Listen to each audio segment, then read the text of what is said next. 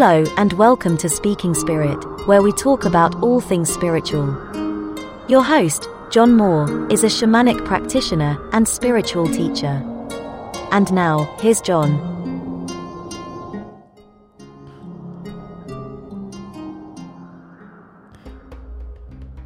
Hello, everybody. It has been a minute since I've done one of these. I realize I keep saying that. Life gets in the way sometimes, and it's okay. I have been incredibly busy with clients and students, and I launched an online course in doing shadow work. I think you can find information about that on my website at the moment. I will make sure it's there if you're really interested. Shadow work's fantastic, and if you're not doing it, you should in some way. You don't have to do it with my course, but definitely read up about it, take a course, watch videos, listen to an audiobook, something. I've definitely done a podcast on the shadow and written lots of articles about it.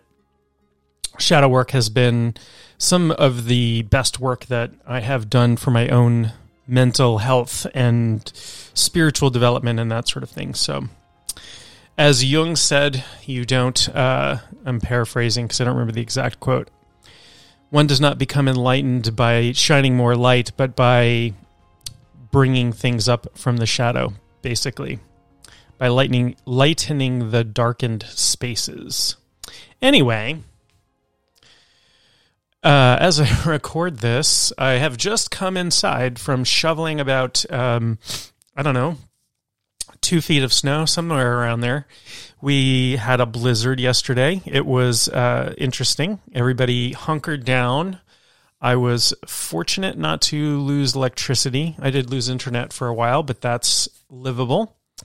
And electricity is problematic because my house is not heated without electricity, so I would have had to go out in 45 mile an hour winds with driving snow and start up a generator to have my house heated, but I would have done it.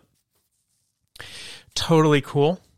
But like with lots of storms, the day after, it's incredibly sunny out. It's bright and sunny, and the snow is shining off the sun is shining off the snow, rather. And it's just beautiful. Just beautiful. So, I don't know. Maybe there's a spiritual lesson there that after the storm, there is always the sun. The sun always shines on us. And it reminds me, I'm going off on a little bit of a tangent, but this is, This I find great and interesting. So almost everywhere in the world, at some point, people worshipped the sun. And there's a good reason for that. I mean, the sun is basically the source of all life on Earth. Without the sun, we wouldn't have life on Earth. There would be nothing. The Earth would be a big rock. There would be no liquid water. There would be I don't think there would be anyway. I don't think the inside of the Earth generates enough heat to melt the water. There'd be no liquid water. There would be no plant photosynthesis. There would be no heat. There'd be nothing for the animals to eat, or the animals to eat the other animals, and people who do eat animals to eat those. So the sun is very important, and obviously, and our ancestors recognized that, and almost everywhere worship the sun. And if you look back, I was just reading about the cult of Mithras in Roman times, and it was I want to say a competitor with Christianity because it was around the same time. It started about 200 BC and went till about 400 AD until it was sort of stamped out by Christianity. And because they didn't really have written texts, everything we know about it is through archaeology, maybe some writings about it, but there are hundreds, if not thousands, of temples out there, so we can sort of surmise some of the things about it, and there's some writings about it, but they didn't have a written doctrine or anything. But anyway, Mithras, was somehow associated with Helios, god of the sun. Also sometimes called Sol Invictus, even though Sol Invictus was a kind of a separate Roman god, so I'm not sure exactly how that worked, but Sol Invictus means like the invincible or undying sun, right? And we see this in similar things in Egyptian culture, where, the sun god Ra, rides his bark across the sky and over the horizon and is reborn in the morning and everything. So the undying sun, and I'm reminded of that when we have storms or things are going rough, and we can apply that to our own lives, right? There's, no matter what we're going through, there's always some light somewhere. I would argue there is light inside you, no matter how you feel or what we cover that up with, that each of us has a spark of divinity within us. We are connected to all things. All things have a divine origin. Anyway, not what I'm talking about today, but as you know, if you listen to this, I like to go off on tangents. Today, I'm gonna shift gears a little bit, and I'm going to talk about mastery. And before you think I'm getting egoic and thinking about talking about becoming a master of the universe or something like that, or a master over yourself, although I may be talking a little bit about that. I'm not. I'm talking about the mastery of anything, mastery of any skill or any ability that you want to master. And I'm going to talk about what it takes to master anything. I'm going to give you some shortcuts that I have found. And I'll talk a little bit about why. I don't want to get braggy or build my ego up or anything like that. But you should understand that people you take information from are qualified. There is a real thing going on in the world that I have seen this pandemic bring out in people, where expertise and experience is devalued. I don't know why that is, but people who spend a lifetime studying things generally have better information than your next door neighbor who has just read a couple things on Facebook. Anyway, I'm not going to talk about politics at all. This isn't a political thing. I'm having a little sip of coffee here. Warm me up after being outside shoveling snow. But I want to talk about what it takes to master skill and why people generally don't. And to give you some idea that I am at least somewhat qualified to talk about this. Now, I am not going to claim that I am a master of anything, but I have worked at certain things till I have gotten a fairly high level of skill and been recognized for that level of skill. And I'll give you a couple of examples. One is that I spent a great deal of my life studying martial arts. My preferred martial art is Japanese jiu-jitsu, which is different than Brazilian jiu-jitsu. And I studied and practiced that for decades and achieved the rank of third degree black belt, which is better, I guess, a higher degree, a higher ranking than the vast majority of people achieve. And, got my teaching license. It's called a Menkyo, which is a teaching license. So I taught for a really long time. And I was able to do some cool things like, go teach self-defense classes at cool places like Harvard Medical School and, some law offices all over Boston, and go teach people who serve as bodyguards for the Secretary of Defense. We got to go, teach them. So I got to do some really cool things. because I had achieved a certain level of training, a certain level of skill with that. Okay, and I'm going to talk about what it took to get there. When I decided to go into shamanism, I went in just to pick up a few skills and never had any intention of working with anybody else or teaching or anything like that. And then I figured out that I really love to teach and I really love working with other people. So I now have clients all over the world. I've had clients in Europe and clients between Europe and the west coast of Canada. I haven't yet to have clients in Asia or Africa, but I would certainly welcome the opportunity. I have clients spread out all over the world and students all over the place. And, it's just really something I love. And I spent a really long time picking up skills and knowledge and practicing and going through some pretty big changes in my life to get there.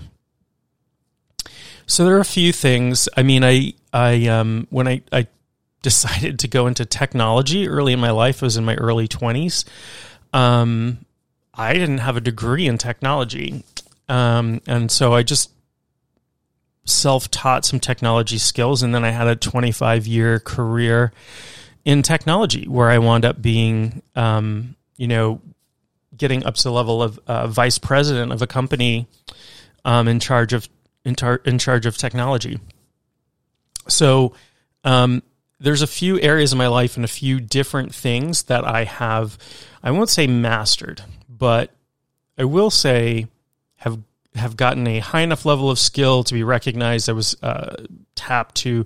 I co-authored a technology book a few years back, and I've written extensively on spirituality and put out courses and had a column, and I do a weekly radio spot and all kinds of things. So I've been able to, in the areas of my life that I really, really care about, I have been able to get to a point where a lot of people have not. Are there people who are, at a level, a higher level or more skill or more experience? Absolutely. Absolutely. And the other thing I want to say is that I don't think that I'm particularly smarter than anybody else or better or whatever. I'm not comparing myself to anybody other than to say I figured a couple things out early in life and I want to share them. I figured some things out that have worked really well for me. And I did have a little bit of an advantage. Some might consider this a disadvantage, but an advantage I have was that I was born with some musculoskeletal birth defects. In fact, when I was born, doctors told my parents that I would never be able to walk. And one of the things that my parents did really, really right by me is to not accept that and make me appreciate that I could do anything that I really put my mind to, that I might have to try extra hard or harder than other people were to do things, certain things. Some things might come naturally to me. Some things are much harder to me. But not only did I learn how to walk, but I played sports as a kid. I played baseball, football. Over the summers, I played lacrosse and soccer, and I, wound up really loving martial arts and training in that. And, I talked about where I got to with that. So, the number one thing that I got from all of that experience is just tenacity, just sheer sticking with something, right? When something I cared about is really easy. Things I don't care about, I have a much harder time with, and I totally get that. So let me think of something. and this is not to, this is not to take anything away from anybody, but I'm not really into, say, knitting, right? And I know lots of people are, and that's fantastic. And whatever you're into, that's great, and in fact, my significant other is fantastic with fiber arts. She knits and weaves and, in fact, spins her own yarn and all kinds of stuff. And she dyes her own wool and all kinds of very skilled, very beautiful stuff. Fantastic. She really loves it. It's never been something that I've been into doing myself. And so a couple times I've tried to do it, or whatever. I just kind of don't get it, and I don't really stick with it. But if it were important to me, I would learn how to do it.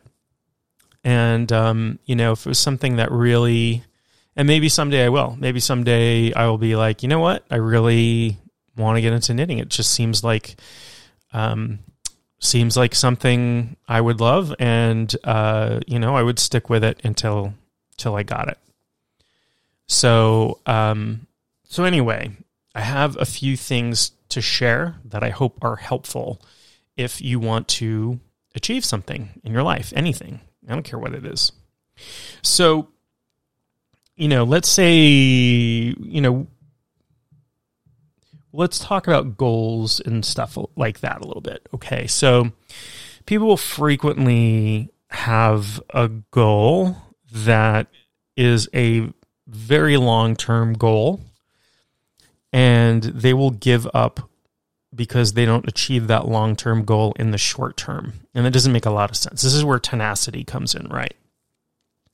For example, if I started out in martial arts, for example, saying, I just want to get my black belt. I just want to get my black belt. I just want to get my black belt. It took me years to get my black belt. Years, maybe 7 years, something like that. It was a very long time in my school to get to black belt level. But I probably would have quit after a month or something because that wasn't even on the radar. And it's fine to have long-term overarching goals, but I think you have to be a little realistic, and sometimes it can be helpful to set shorter-term goals. So, key number one to mastering anything or getting good at anything, at least, is to have a level of tenacity, meaning you're going to stick with it. You're going to, you're going to practice something for a long period of time. And where people fall down with this, there's a couple places. One is the one I just talked about, is having a long-term goal as a short-term goal and not understanding the difference. And the second one is not practicing the basics enough. And this is something I remember not that long ago. My daughters were taking driver's ed class, and they had both driven for the first time with a driving instructor, and they came home, and it had been a rough experience. And whose first experience driving is completely smooth? It had been a rough experience, and the driving teacher yelled at them, and I don't know. They were just in shock about how challenging it was to do something that they had never done before in their entire life. So they came home and they were like, I'm a terrible driver. I'm not going to be a good driver. I'm like, wait a minute here. This is your very first time driving, and you expect that you're going to be an expert the first time you go out? That's unreasonable. But I've seen this with adult learners in martial arts. I've seen a lot of adult learners quit after their first week because they're not Bruce Lee. I have seen, one thing that I've done from time to time is teach meditation classes, right? And people will tell me I can't meditate because I can't. The number one thing they tell me, I get this all the time. I can't meditate because I can't stop my thoughts. Well, congratulations, you are alive. The bad news is you are not a fully enlightened Buddha yet.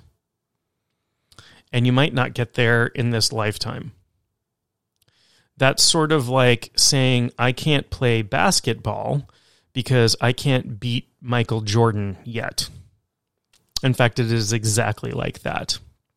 I will probably not ever beat Michael Jordan, but that doesn't mean I can't play basketball for the sheer enjoyment of it. And I can't practice and I can't get better at something.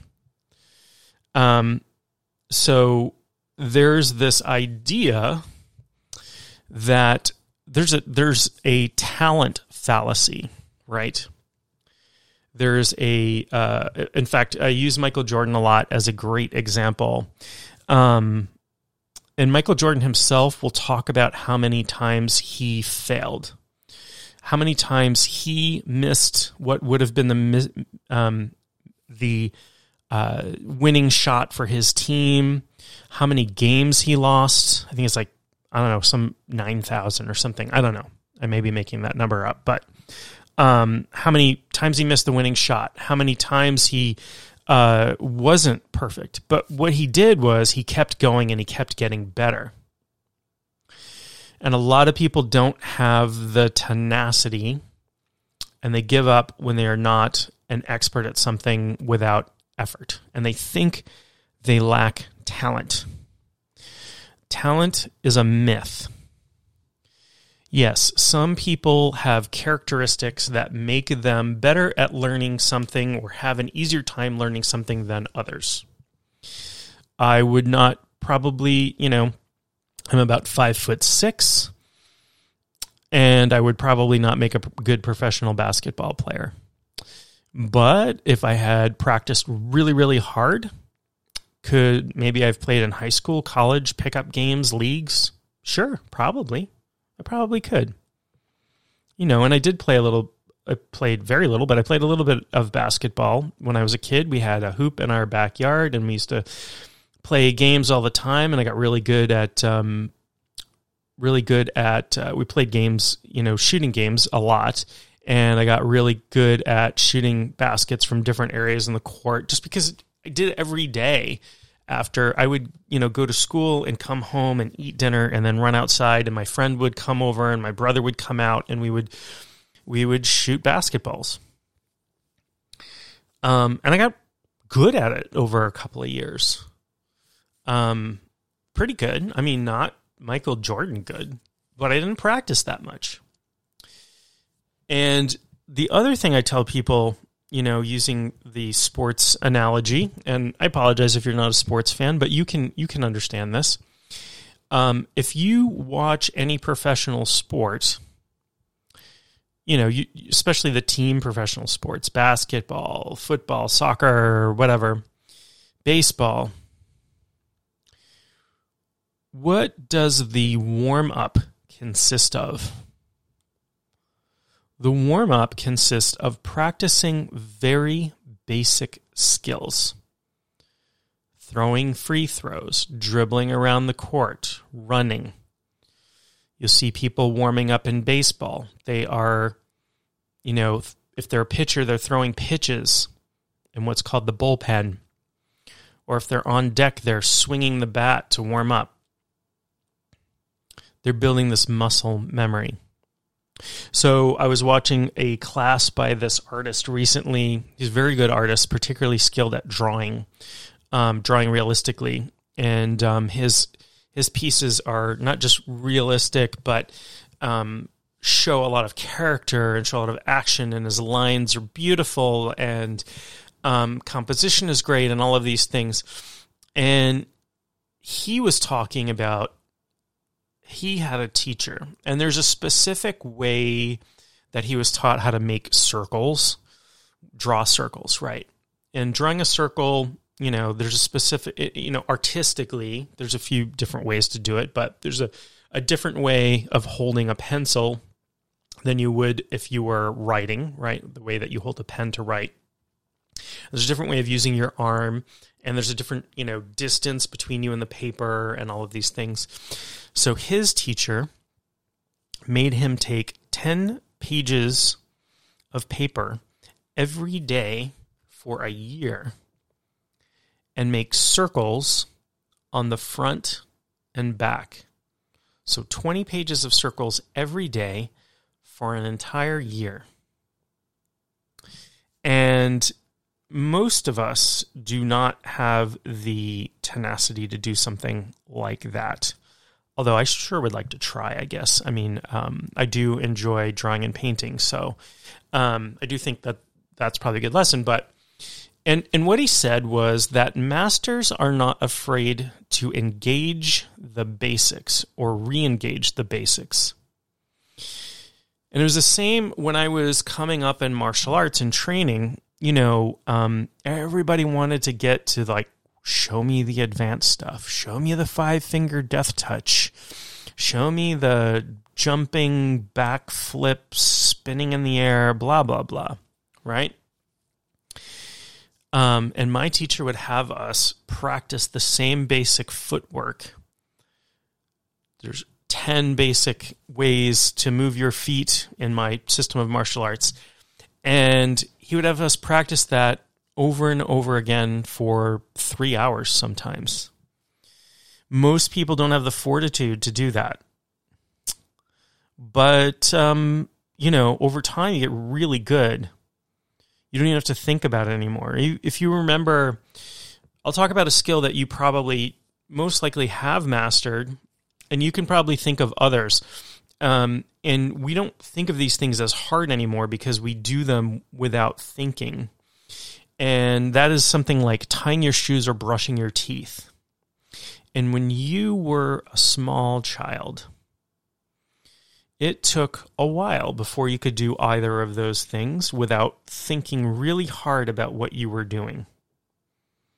Right? And you had to have your parent lean over you. And I remember I remember learning to tie my shoes, and we did the whole make the rabbit run around the tree and up through the hole kind of thing. And I had to do that over and over again and think really hard about it. And I couldn't get the laces quite tight enough, and they would come untied all the time. And,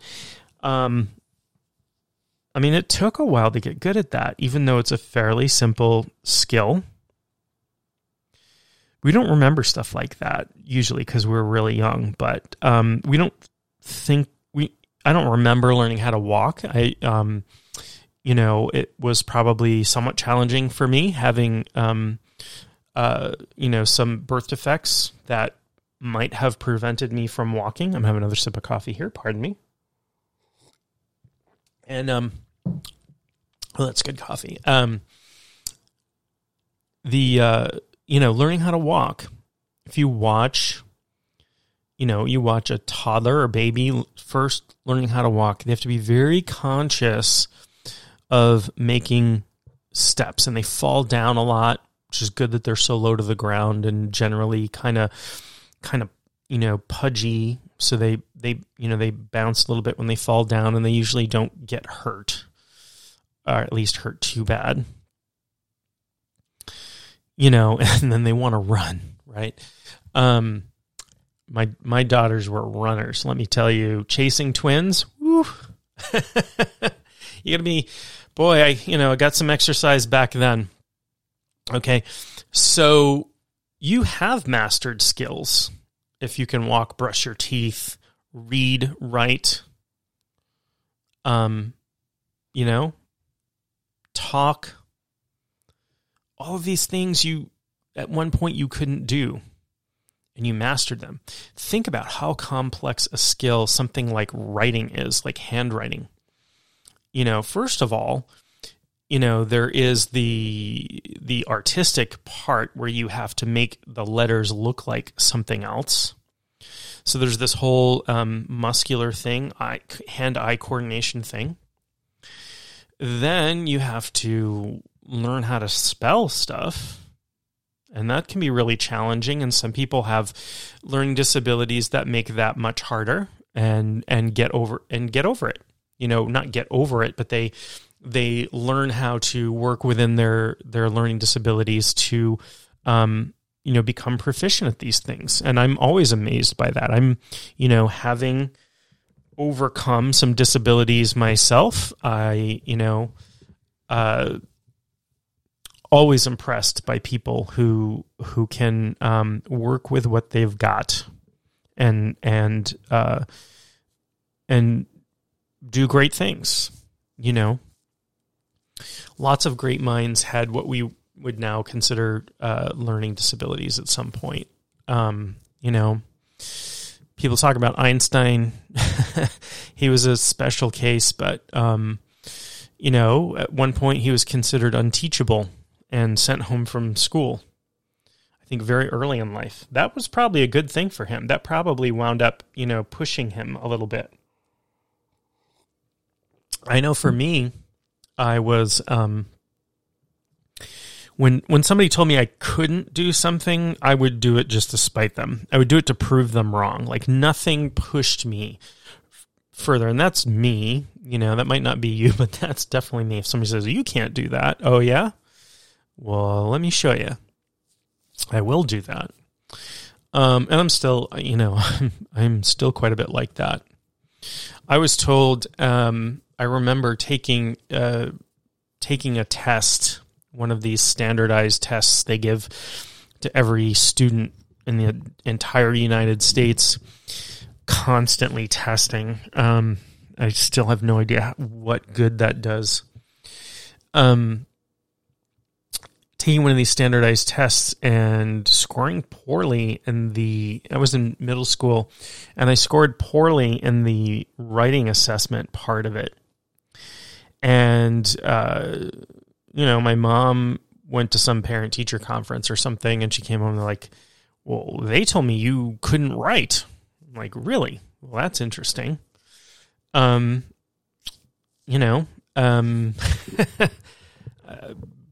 a published author. I've written stuff. I've written lots of stuff. I write all the time. It's a big part of what I do is writing stuff. So, I don't know. I don't always, again, somebody tells me I can't do something, it's going to push me a little bit. It's extra motivating. I have a healthy distrust for authority and a healthy distrust for, I do trust the opinions of experts to an extent, until it gets into something like you can't write or you'll never be able to walk, or, when they start saying ridiculous stuff like that. So a couple of keys of mastery that I've kind of talked about. I want to recap a little bit because I want this to be useful. So if there's something you've ever wanted to learn or do or get better at, I don't care what it is. It could be, starting and running a business, or, some physical skill, some sport, some art you want to learn. You want to learn how to sing. I have a lot of people make excuses. There are these sort of, these what I call pocket excuses.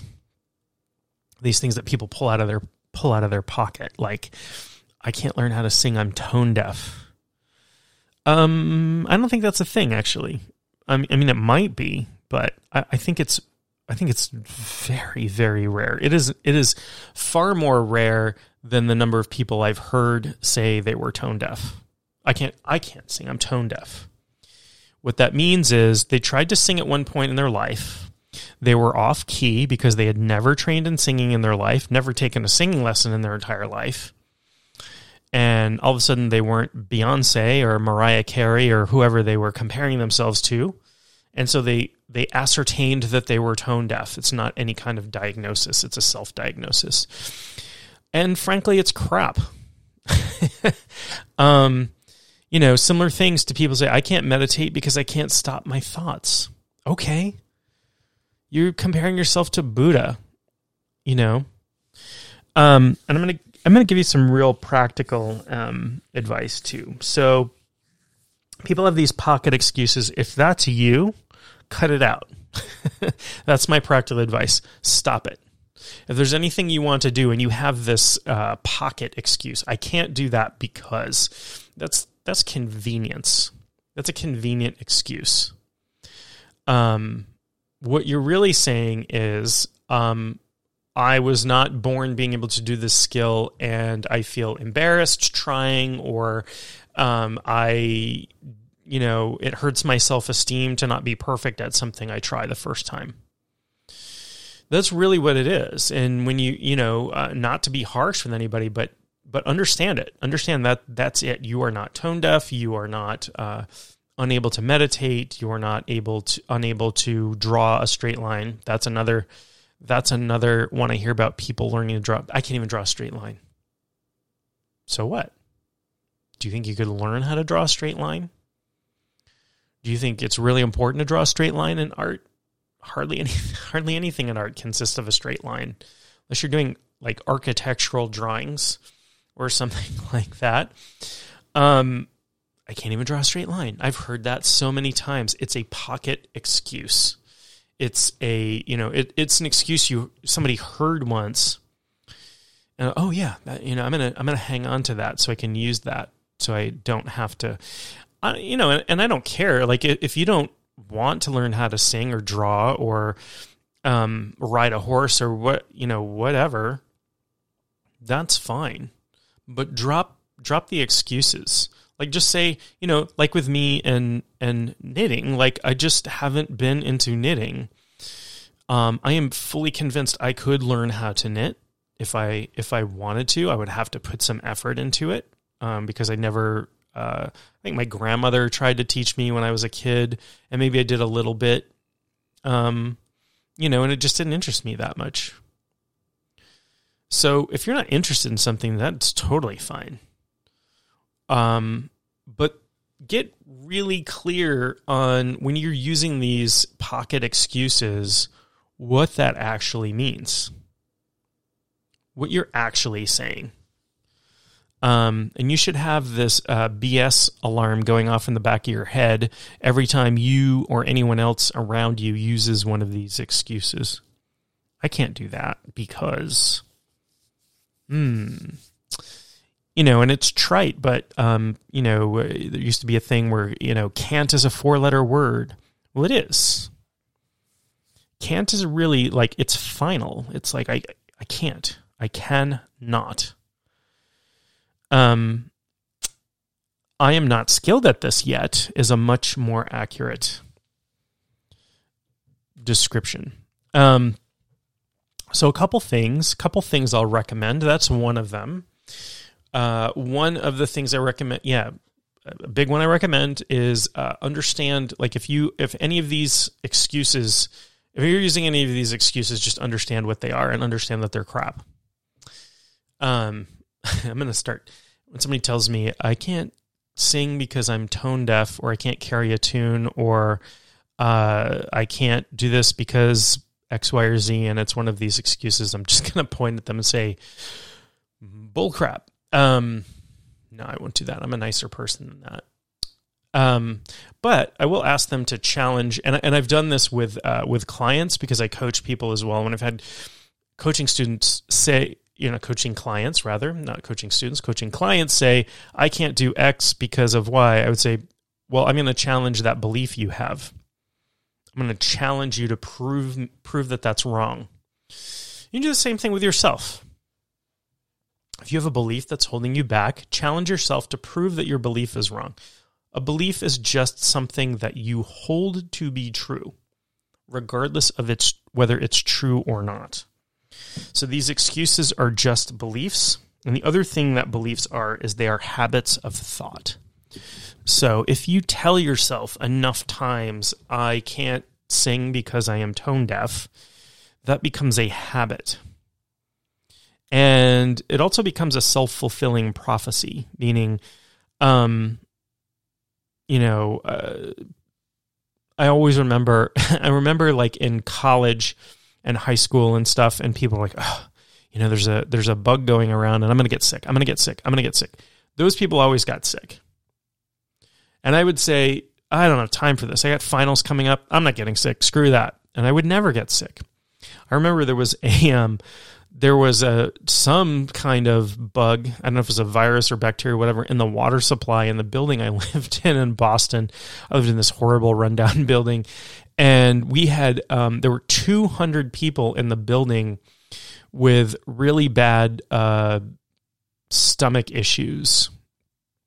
To the point where some of them, did have to go to an emergency room or see a doctor or whatever. And they came in and they're like, you cannot use the water till we figure this out. Don't brush your teeth. Don't take a shower. Don't drink the water. And I was like, screw that. I mean, I'm probably not going to drink the water, but I'm going to brush my teeth and take a shower and do all of those things.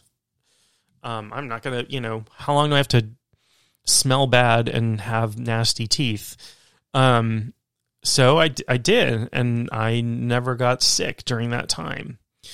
So belief is powerful. Belief's important. I'm not saying you can ignore health warnings, and I'm not at all recommending that. I was younger and not as cautious about my health back then, maybe. But,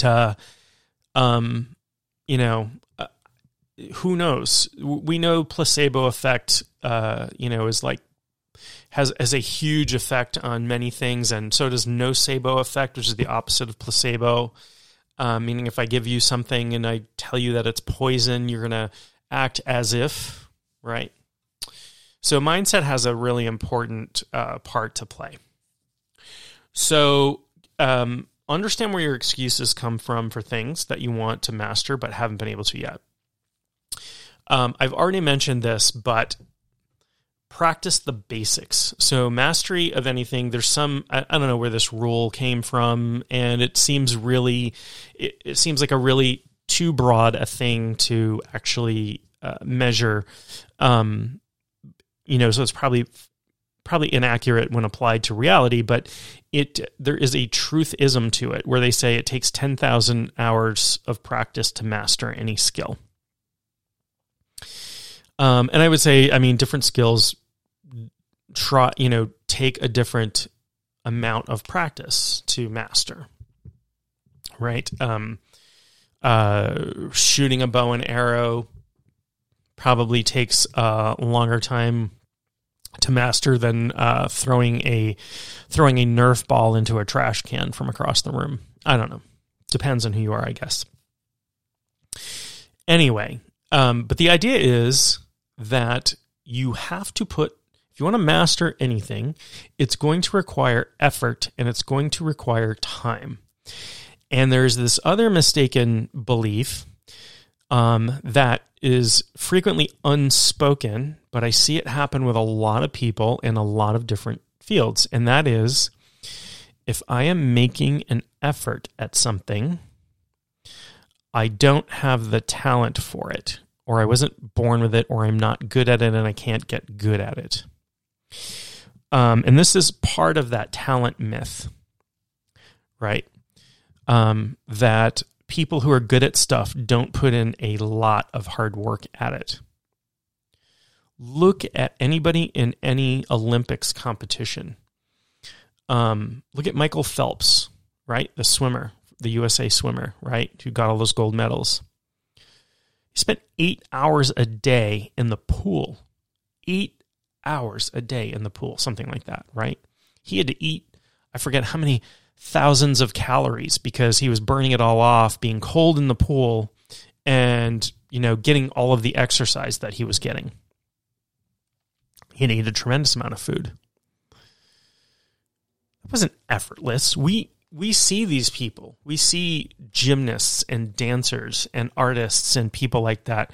We see them for seconds, right? You see them for somebody do, a 3-minute dance routine that's really beautiful. And you go, wow, they make it look so easy. Sure they do. That person's been training for 20 years. It looks effortless. That doesn't mean it is, first of all, right? They are probably putting an extreme amount of effort into it, but you're also not seeing the tremendous amount of work that they've put into it. So let's get past this talent effortlessness myth. Okay, if you want to get good at something, you have to put effort in. And in the beginning, any skill, like, it's going to be really hard in the beginning if it's something you've never done before.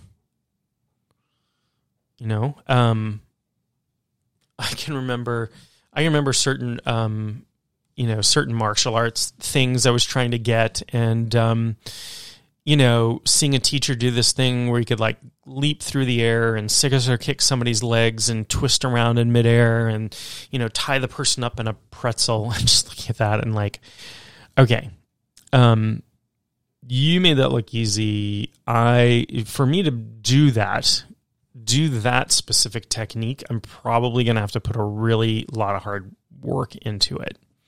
And it wasn't to say I couldn't learn stuff that was really hard that I put a lot of effort into. I could, and I did, and I put a lot of effort into getting good at what I did, and into learning how to teach as well. Teaching is a skill unto itself, and teaching adults is different than teaching kids. And I threw myself into the fire a lot of times. I remember teaching a class at Harvard Medical School, and then a couple weeks later, I taught a class at a shelter for pregnant teenagers. Very different audiences. And not to take anything away from the pregnant teenagers living in the shelter, because they were tough and tenacious, and unfortunately, a lot of them had been abused, and so they were really, really interested in learning how to defend themselves and their soon-to-be children. But very different approaches, right?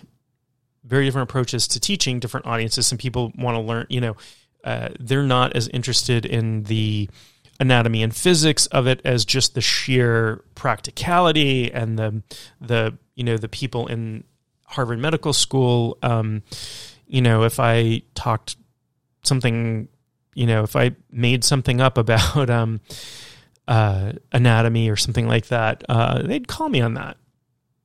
So it's different. You have to shift your approach a little bit. So effort, okay? So understand that if you want to master anything, you're going to put a significant amount of time into it, and you are going to stink at it for quite a period of time. You're not going to be good at almost anything you try the first time. You might have, what they call beginner's luck or beginner's mind. And I'll talk about beginner's mind in a second. It's another one that is really, really powerful. Will shorten your learning curve. So let's talk a little bit about shortening your learning curve. One really good way to shorten your learning curve on anything is to get individual attention from somebody who's really good at that skill. So if you can, you can go take a class in something, but if you can get a private lesson in something, that will, it's somebody who's good at teaching, and has a good handle on that skill. Take a private lesson, get a coach. Any of these things you can do will move you forward much quicker. And then the other thing is called beginner's mind, and this comes from Zen, I believe, and there's a book by Suzuki called Zen Mind, Beginner's Mind. I'm very fond of it. And what he says is, in the beginner's mind, and I'm going to paraphrase a little bit, but in the beginner's mind, there are many possibilities. In the expert's mind, there are few. So there's an old Zen story, and you might have heard of this, but it's about a student who goes to the Zen master and says, I want to learn everything you have to learn, everything you have to teach me, and blah, blah, blah. And the master sets a cup of tea out and starts pouring the tea. And the student's looking at him, and he's pouring and pouring the tea, and the teacup is full, and he keeps pouring, and the tea is spilling all out. And the student's like, "What are you doing? What are you doing? You're spilling the tea all over the place." And the Zen master says, well, you didn't come to me with an empty cup. You came to me full of what you think of knowledge and opinions and all of these things. And so if you want to taste the tea that I have for you, you have to empty your cup. And this is about taking on the beginner's mind. Now, I've seen this in martial arts, and I remember years ago, I went to go teach a seminar with my teacher at this place, and it was there were going to be like a bunch of different teachers teaching different arts. And there was a teacher teaching what's called Wing Chun, which is a Chinese martial art. It's the one that Bruce Lee studied before he founded his own martial art. And I had never studied Wing Chun before, so I showed up early, and I had to be dressed because I was teaching afterwards. So I came in. Normally, I would not get dressed up in my uniform with my black belt and all these things, but I was teaching right after, so I came in. And the guy was like, here's this guy. And he gave me this look, and I knew in his mind that he was thinking, here's this guy. He's going to come in and talk crap about my class while he's taking it. And the reason he thought that is because people do that all the time. I've experienced that myself. I've experienced people walking in off the street into a class that my teacher is teaching and start, basically heckling from the back of the class. I'm like, this is your first day. You have no idea what you're talking about.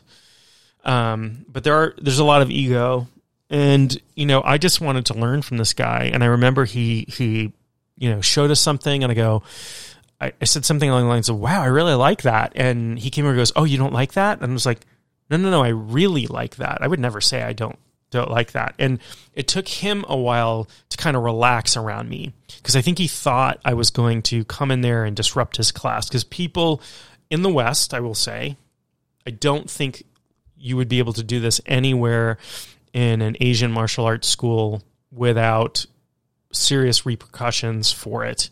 But people are very disrespectful frequently. Not everybody, but there are people who are disrespectful and walk in with an ego and want to teach the class. I've seen this in teaching shamanism as well. People come in and they want to take over a class from the teacher. I've been in classes where that's been irritating to me, because I'm like, I am not here to learn from you. I'm here to learn from this teacher. If you want to offer a class, offer a class, but don't try to teach the class. So have a beginner's mind. When you come into something new, forget what you think you know about it. Particularly if you're studying with a person who has been doing something for a while, they might have a different approach or a different way to teach you something. And if you are closed off from that, you're going to take a lot longer to learn what he or she, I'm sorry, I don't mean to be sexist in my he, she, or they, has to teach. Drop your ego. Okay, drop your ego as best you can.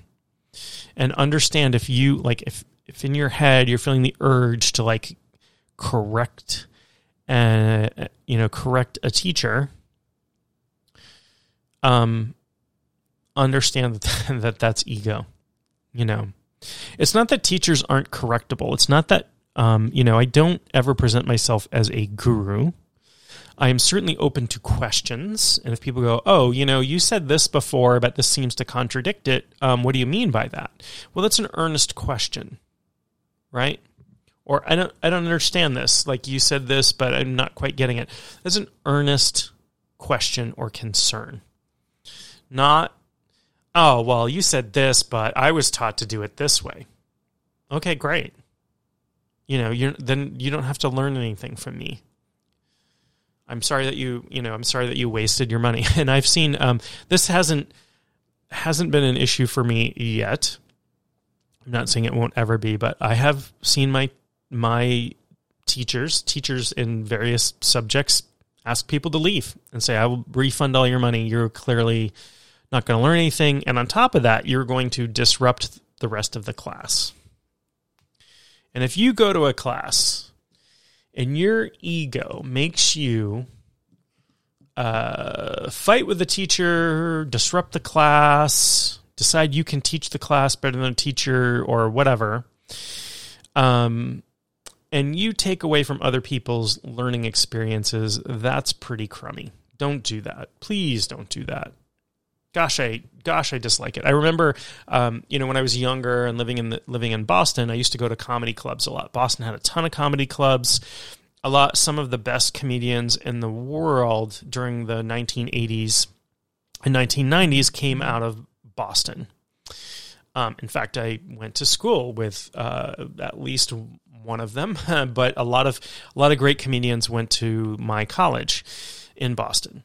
And I used to go to comedy clubs, and hecklers bothered me to no end, because I paid to go to this club to see this comedian, and here's some person sitting at the front of the stage just yelling out or whatever, and they're just distracting from the show, and they're not funny, and I'm not paying to see them. And so I used to really dislike that. And I remember seeing a comedian. I went to a show with a bunch of comedians. I think it was probably the last comedy show I ever went to live so far. No, that's not true. I've been to some others. I have a friend who's an up and coming stand-up comedian. But anyway, the last one I went to in Boston, I'll put it that way, years and years ago. And there were people yelling stuff out and, whatever. And this comedian came out who was kind of the host, kind of the MC for the evening, and basically said something like, I used to work as a barista at Starbucks. And if, somebody threw up on the floor in the bathroom, it was my job to clean it up. But that's not what I wanted to do all day long. Like, I wasn't asking people to come in here and throw up on the floor so I could clean it up. And when you go to a comedy club, it's a comedian's job to, when they're up on stage, to deal with hecklers. But that doesn't mean they want to.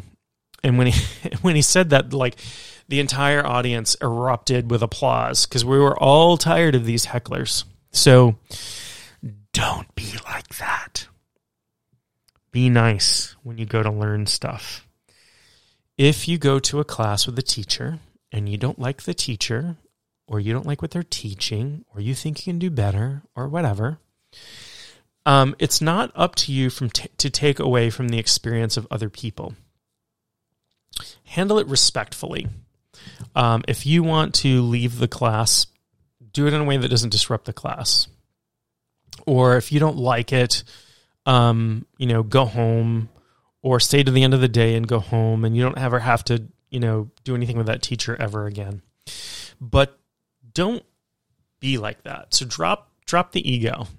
I've said that a lot in this podcast about dropping your ego. So I want to wrap this up. I'm coming to the hour mark here, and I hope this has been helpful. This has been a little less about spirituality and more, although it certainly can, certainly applies to spiritual pursuits or anything. But I want this to be incredibly practical, and I hope that you'll take what I've said to heart here, because I believe in you, and I want you to believe in you. if there's anything that you'd ever wanted to do and you say, I can't, and you still can't get around saying, I can't, just tag it with the word yet. I can't do that yet. Because at least you're implying that you'll be able to do that someday. And if there's anything you've mastered, tying your shoes, any hobby that you have, any work skill that you have, even dealing with other people, know that you have what it takes to master just about anything. And by master, I don't mean you have to be the best person in the world at something. I just mean you have the ability to get to a level of satisfying competence with something where you can do things with less effort than a beginner and to a higher degree of skill than you might have even imagined. You can learn how to draw, you can learn how to sing, you can learn how to shoot a basketball or a bow and arrow or anything, or meditate. Please meditate. Everybody should meditate. I don't use the word should very often, but I do believe that everybody should meditate. It's so good for you. And it does not have to be religious or spiritual at all. It can be just body, mind, spirit practice. And I realize I used the word spirit here, but I said it doesn't have to be spiritual. But what I mean is you're training all parts of yourself. You're doing a good thing for all levels of yourself. So with that, I will wrap it up for this week. I hope, please visit my website. Please subscribe to this podcast. Check out my YouTube channel. Check me out on Instagram. Follow me on Facebook. Do all those things. And I hope to hear from you. If there are topics that you'd want me to cover or people that you want me to interview, I'm hoping soon to be getting some more guests on the podcast. With that, know that I love you, I believe in you, and I will talk to you real soon.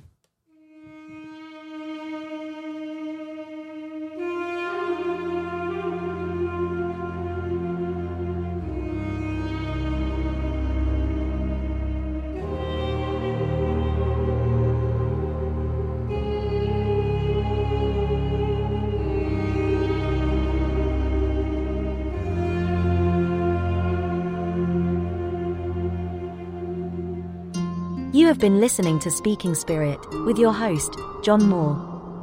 For more info or to contact John, go to mainshaman.com. That's maineshaman.com.